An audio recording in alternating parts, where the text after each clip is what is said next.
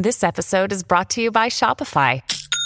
Forget the frustration of picking commerce platforms when you switch your business to Shopify, the global commerce platform that supercharges your selling wherever you sell. With Shopify, you'll harness the same intuitive features, trusted apps, and powerful analytics used by the world's leading brands. Sign up today for your $1 per month trial period at shopify.com/tech, all lowercase. That's shopify.com/tech.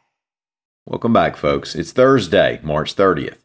Born on this day in 1968, Donna D'Errico, an actress and model who was born in Dothan while her dad was in the service before they moved closer to Fort Benning in Georgia. She's best known for her role on Baywatch, or maybe that's just me. Today, we'll talk about school systems taking social media platforms to court, a big payout in a bullying lawsuit, and accusations of PPP fraud. My name's Ike Morgan, and we are down in Alabama.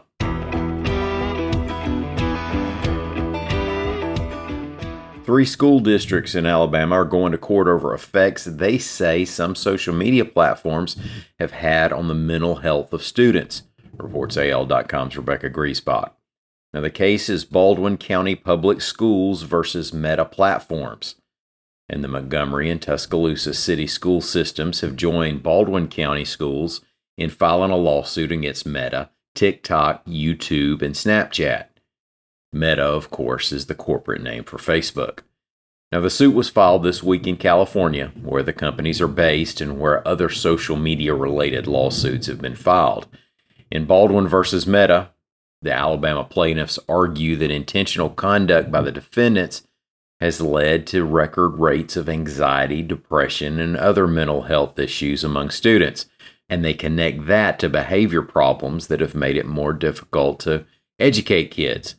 Now, from a news release from the school system's legal team, quote, "The harm created by social media companies has strained already limited school resources as educators attempt to combat the widespread problems caused by social media addiction." Huntsville City Schools has reached a settlement in the bullying lawsuit filed by the family of Nigel Shelby, reports AL.com's Savannah Tryons-Fernandez. $840,000. Nigel was a freshman at Huntsville High School in 2019 when he took his own life.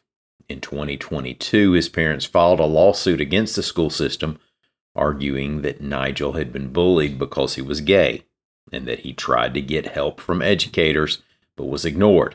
Now, in addition to the $840,000, terms included updates to the district's policies and anti-bullying procedures, professional development for staff, annual school climate surveys, and a continuation of ongoing suicide prevention efforts. Despite the settlement, the school district has not admitted any liabilities, neither for itself or any of its employees.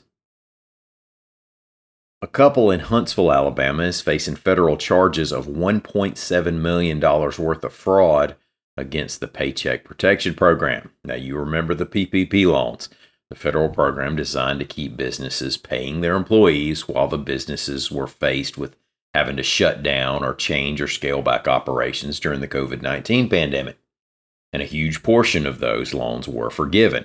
Now, make sure you're sitting down for this, but a government program instituted during a worldwide emergency became a bit of a free-for-all, and according to an NBC report, led to as much as $80 billion in fraud. That'd be 10% of the total amount of loan money handed out. The Huntsville couple, John and Jennifer Scroggins, faces 5 counts on charges of conspiracy to commit wire fraud.